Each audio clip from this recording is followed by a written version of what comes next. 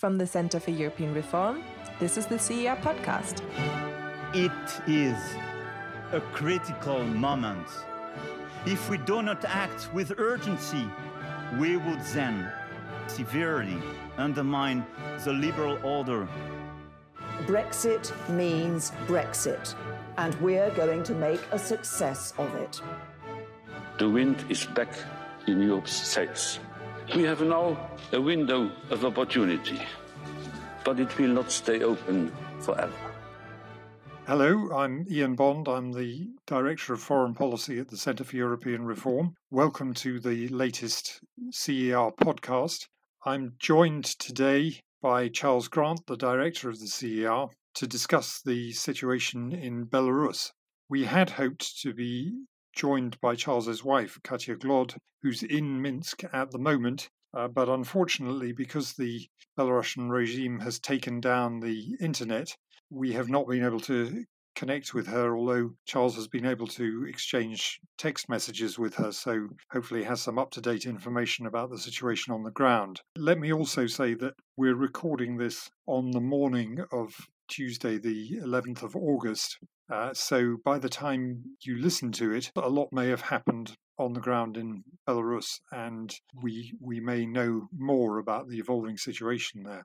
First of all, let me start by sketching in some of the background, and then I'll ask Charles about the latest developments. Alexander Lukashenko has been the president of Belarus since 1994, and that was really the last time that Belarus had a free-ish and fairish election. Since then, all the elections have been rigged to a greater or lesser extent, and Lukashenko has consolidated his power very effectively over the last 26 years. He's often described as Europe's last dictator. Sadly, I think he now has competition from a number of other undemocratic rulers in Europe, but nonetheless, he is the longest standing and in some ways one of the most effective of Europe's dictators. Anyway, he faced re-election again on the 9th of August, on Sunday, and rather to his surprise, came up against some genuine opposition in the form of Svetlana Tikhanovskaya, is the wife of the intended opposition candidate.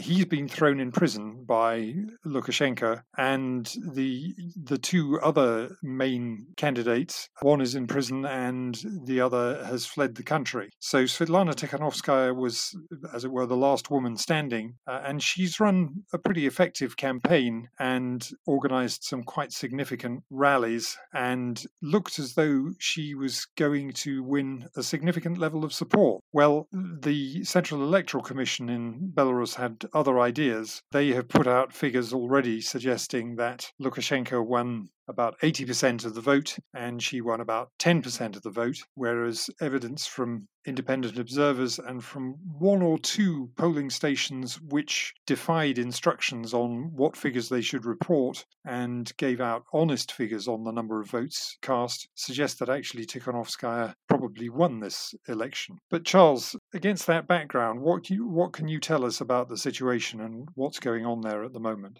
Well, 2 days after the election, it's still a very unclear situation. There have been 2 nights of violence, barricades, of Molotov cocktails. 1 or 2 demonstrators have been killed by the police. 3,000 people had been arrested, according to the government. That was what they said yesterday morning. So the numbers are much greater now. I don't know how long these protests will continue. It's a very unclear situation.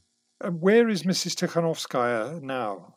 Well, today she left the country. She didn't really flee the country. I think when she was detained on Monday at the Central Election Commission for 7 hours, she struck an effective bargain with the authorities. They said they would, if she left the country, they would release her campaign manager who'd been arrested. That's why she's left the country, to be with her children who are in Lithuania. Her husband, of course, as you said, is in prison. Certainly, most of as you mentioned, Ian, that some of the polling stations have been honest and returned the true figures. On that basis, it looks like she won between 70 to 80% of the vote, and Lukashenko may have won around 10% of the vote. She embodied all those in Belarus who hoped for change, all the other opposition candidates who mattered. came round to rallying to her cause. Because she's not a politician, she inspired them with her sort of honest, homespun, down-to-earth, apolitical campaign. She said she would simply rule for the country for a few months, organise free and fair elections, release the political prisoners, and then stand down. I think she came across as very credible. And I think one point to make is that although it looks like this election looks like previous elections in Belarus with Lukashenko the winner, actually it's very different this time. Previously, he has manipulated the figures.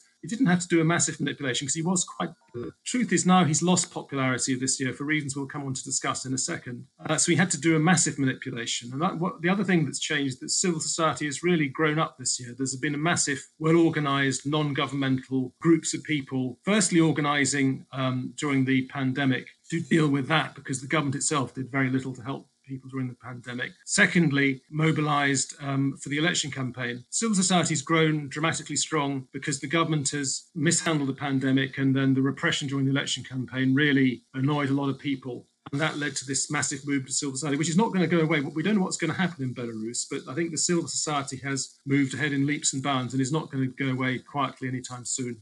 Well, that raises an interesting question about the stability and security of the regime. I mean, very often these revolutions only succeed when parts of the elite decide that the game is up, as it were, and that it's in their interests to switch sides. Is there any sign of that happening? Is there any sign of regime elite splintering, or has Lukashenko so far been successful in keeping all of the powerful figures in Belarus on his side? For the moment, he's been fairly successful. There have been a few small splinters in the regime visible. As we've discussed, these polling stations that reported true figures. Also, in quite a lot of provincial towns, the police disobeyed the instruction to sweep the demonstrators off the streets. The demonstrations have not just been in Minsk, they've been all over the country. There's no significant splintering of the regime at a senior level yet. My own judgment would be that this regime is quite safe and secure in the short term because it controls the guns and is prepared to use force. But in the long run, if these demonstrations continue at some length,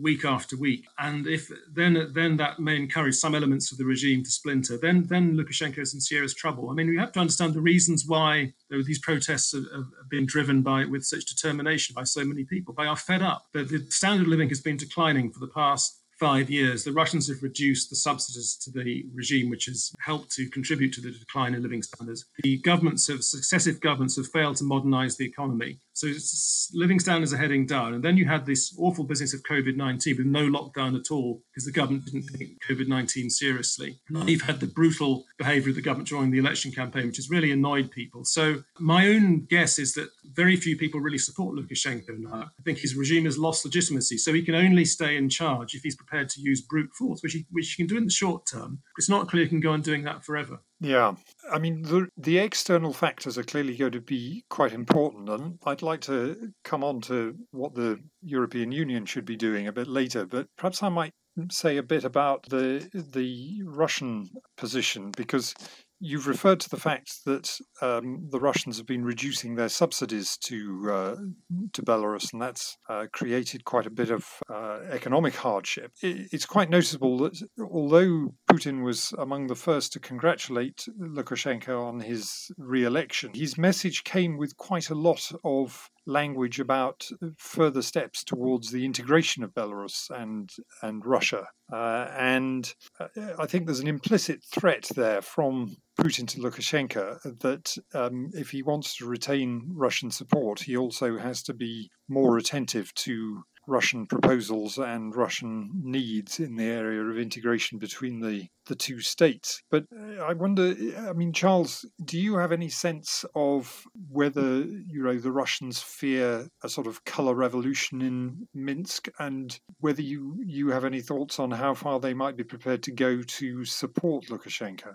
I think the Russians are very much in two minds about Lukashenko. As you said, Ian, Putin has tried to encourage Belarus to join a much closer system of integration with Russia than it has done, the so-called Union State that was sketched out in the 1990s. It's got Belarus in the Eurasian Economic Union, which is a sort of quasi-EU for economic cooperation. There's some cooperation on defense systems like air defense, and Russia has a couple of military bases in Belarus which it wants to expand. But Belarus has resisted, and Lukashenko has resisted with the support of most of the people. It hasn't wanted to see much closer integration with Russia. But because Lukashenko is running out of options as regards his economy, because he needs bailing out with a few $1 billion at the very least, because the West isn't going to give him that money because of his abuse of human rights, he's really has little choice but to turn towards Russia. And I think Putin's got Lukashenko where he wants him, namely weaker, dependent on Russian favours, and probably having to give in on some of the issues that he has resisted in recent years, such as a currency union with Russia, for example. Yeah, that's interesting, because that question of Lukashenko's relative weakness with respect to Russia is obviously a concern also for Western countries, for the European Union, and also for the Americans. I mean, the EU's history of relations with Belarus has been of zigzags, of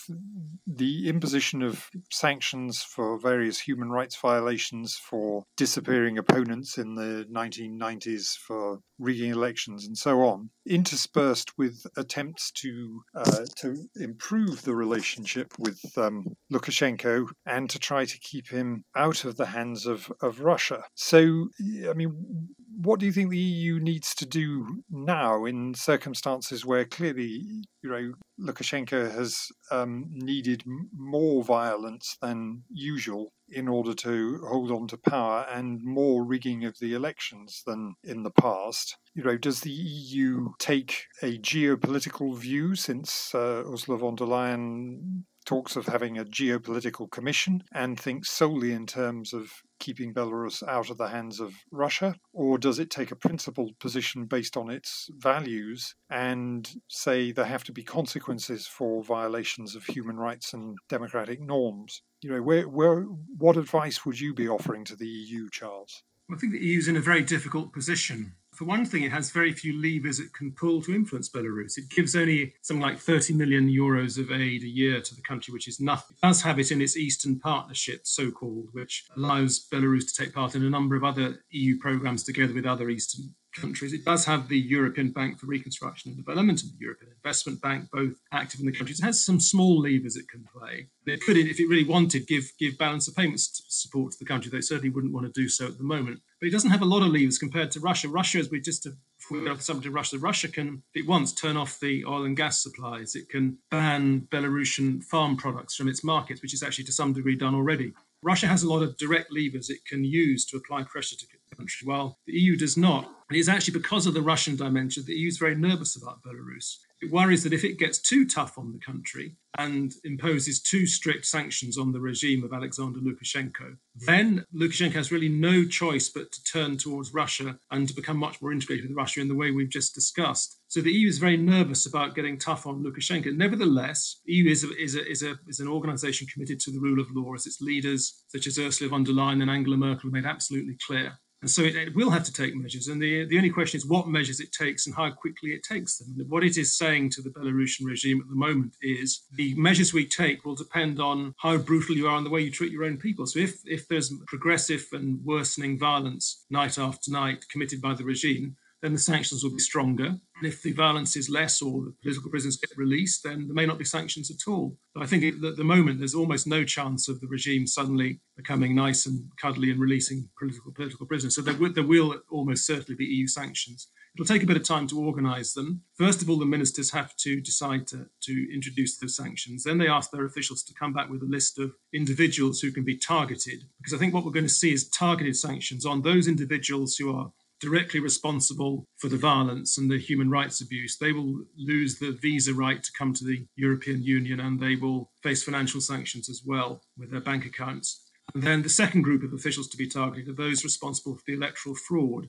who've committed the malpractice and the false counting of the voting results. So I think we're going to see two groups of officials targeted by EU sanctions. And these sanctions will actually be quite painful because the Belarusian elite love to go and shop in Vilnius and other EU capitals. And if they're not allowed to go there anymore, that'll be a bit of a blow to some of them. What I think the EU will avoid is the kind of broader economic sanctions that would hurt the Belarusian people. It doesn't want to do that. So targeted sanctions on individuals, but probably not so many sanctions on the country itself. And I think it'll take a while till these emerge because the EU moves quite slowly, and it'll be hoping against hope that the regime suddenly moderates and releases the prisoners, but that's not going to happen anytime soon, I fear. I mean, one question is about EU unity. I mean, in the past, perhaps paradoxically or perhaps not, some of the countries closest to Belarus have been those arguing for the EU to go softly and not to push Lukashenko into a corner where he might decide that the Russians were the best option. I mean, it seems to me that reactions from Latvia, Lithuania, and Poland in particular this time around are actually quite strong. But will it be easy to get EU consensus on imposing the kind of targeted sanctions that you have discussed there, or will there be some opposition?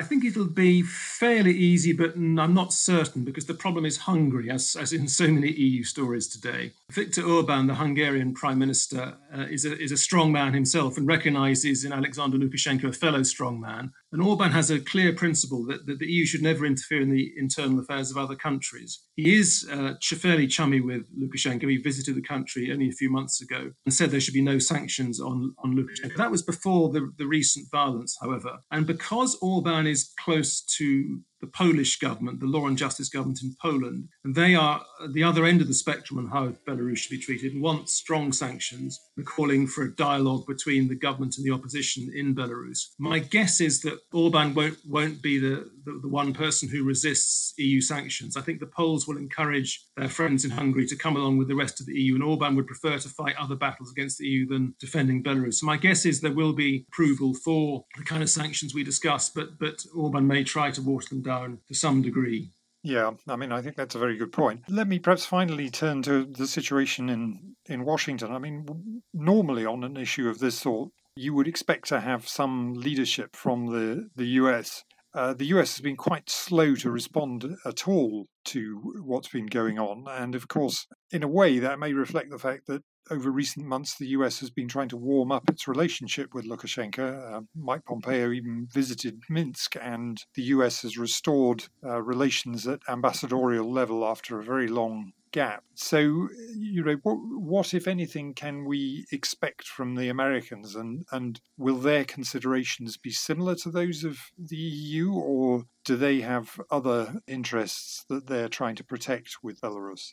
It's a bit unclear where the US is on this. I think this, as so often in US foreign policies, there's a bit of a gap between the White House and the administration itself. And that President Trump, of course, is famously not particularly interested in human rights and won't be particularly bothered that Lukashenko is abusing human rights in Belarus. On the other hand, the administration is very, very keen to help the opposition forces in the country. They got Pompeo to release quite a strong statement condemning the human rights abuse. And I think with any luck, Belarus is not sufficiently important enough a country on the US radar screen for Trump to become personally involved. And he may actually leave Pompeo in the State Department to run the US response to Belarus, which means I think we may well see the US lining up with the EU and the United Kingdom in a unified, strong Western response to what's going on. I think there's at least a fairly good hope of that. I mean, traditionally, at least in the last few months, the US has certainly been a bit less concerned about human rights than the European Union has been, because, as you said, it's been keen to restore relations to a high level with Minsk for geopolitical reasons, to pull Belarus a bit further out of the Russian sphere of influence. But I think what's happened now makes it very hard for the US not to join the EU and the UK in taking quite a strong response. Perhaps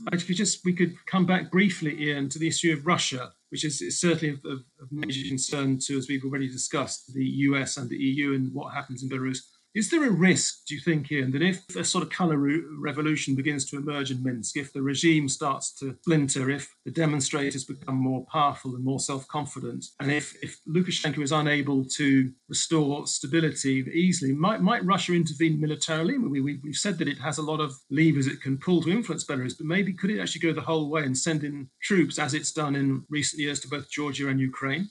I mean, it's possible, but it seems to me that they have a lot of levers before they reach that stage. And indeed, in some respects, if they had to send regular troops across the border, to do a sort of Prague 1968, in effect, that would be something of a failure of Russian policy.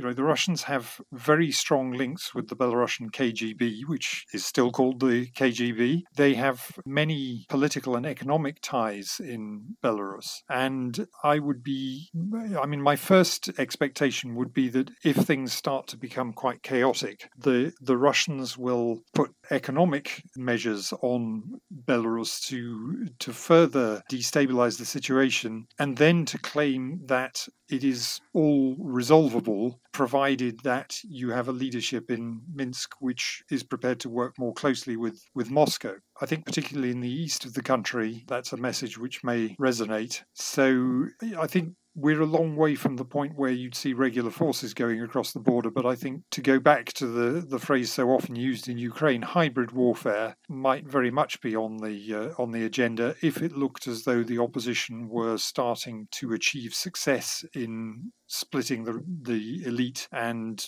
perhaps moving in the direction of taking power or sharing power in Minsk. I think what Putin always wants to show is that democracy leads to chaos and a worse standard of living, because that is the important message within Russia, as well as keeping Belarus within his sphere of influence. Yes, it's of course there was the example of Armenia in 2018, which did have a sort of democratic revolution, sort of colour revolution, and Moscow allowed that to happen because obviously the new Armenian regime said it was going to try and be nice to the Russians, which was one of the reasons why the Russians allowed it to happen. But of course, Armenia is a lot further away from Moscow than Minsk is. I guess if I was Mr. Putin sitting in Moscow and I saw the continued demonstrations in Khabarovsk in the Far East, and if there were going to be more pro-democratic demonstrations in Minsk, which is rather closer to Moscow than Khabarovsk, I might get a bit worried. And I'm sure, as he says, as you say, and he would try and stop things happening. But all we can say, I think, to conclude, is that we don't know what's going to happen in Minsk. Things could get nastier, they could get better. It could be that more demonstrations do lead to some sort of direct, or more likely, as you say, indirect Russian takeover or increasing influence in Minsk, which wouldn't be particularly good in my view. But it could be that the people power, the strong civil society, does keep pushing ahead and forces the regime into some sort of dialogue with the opposition, as the Polish government has suggested, and that leads to sort of peaceful, non-violent change and reform on a gradual basis, done in a way that doesn't provoke the Russians, not done in an anti-Russian way. And there's not much that people outside Belarus in the West can do to encourage that process, except to do what we can in terms of influence and sanctions and more help for civil society and so on. But I think we're all watching the country very closely, and what is quite clear is that the country is changing. It's looked like the most stable country in Europe. It's not stable anymore. It may change for the better. Let's hope so. It could change for the worse. Let's hope not. And thank you, Ian, for taking part in this podcast. Well, thank you, Charles. And of course, we hope that Katya will remain safe in Minsk, and that when the internet is turned back on, we'll be able to hear something from her about how the situation is developing on the ground. But indeed, let's hope that things develop peacefully, and that the violence that we've seen over the last couple of nights is not the beginning of something worse. Thank you very much, and we'll be back with another podcast in a couple of weeks. Thank you for listening to the CER podcast. If you have any feedback for us or want to leave suggestions for a future episode, then you can find us on Twitter at CER_EU.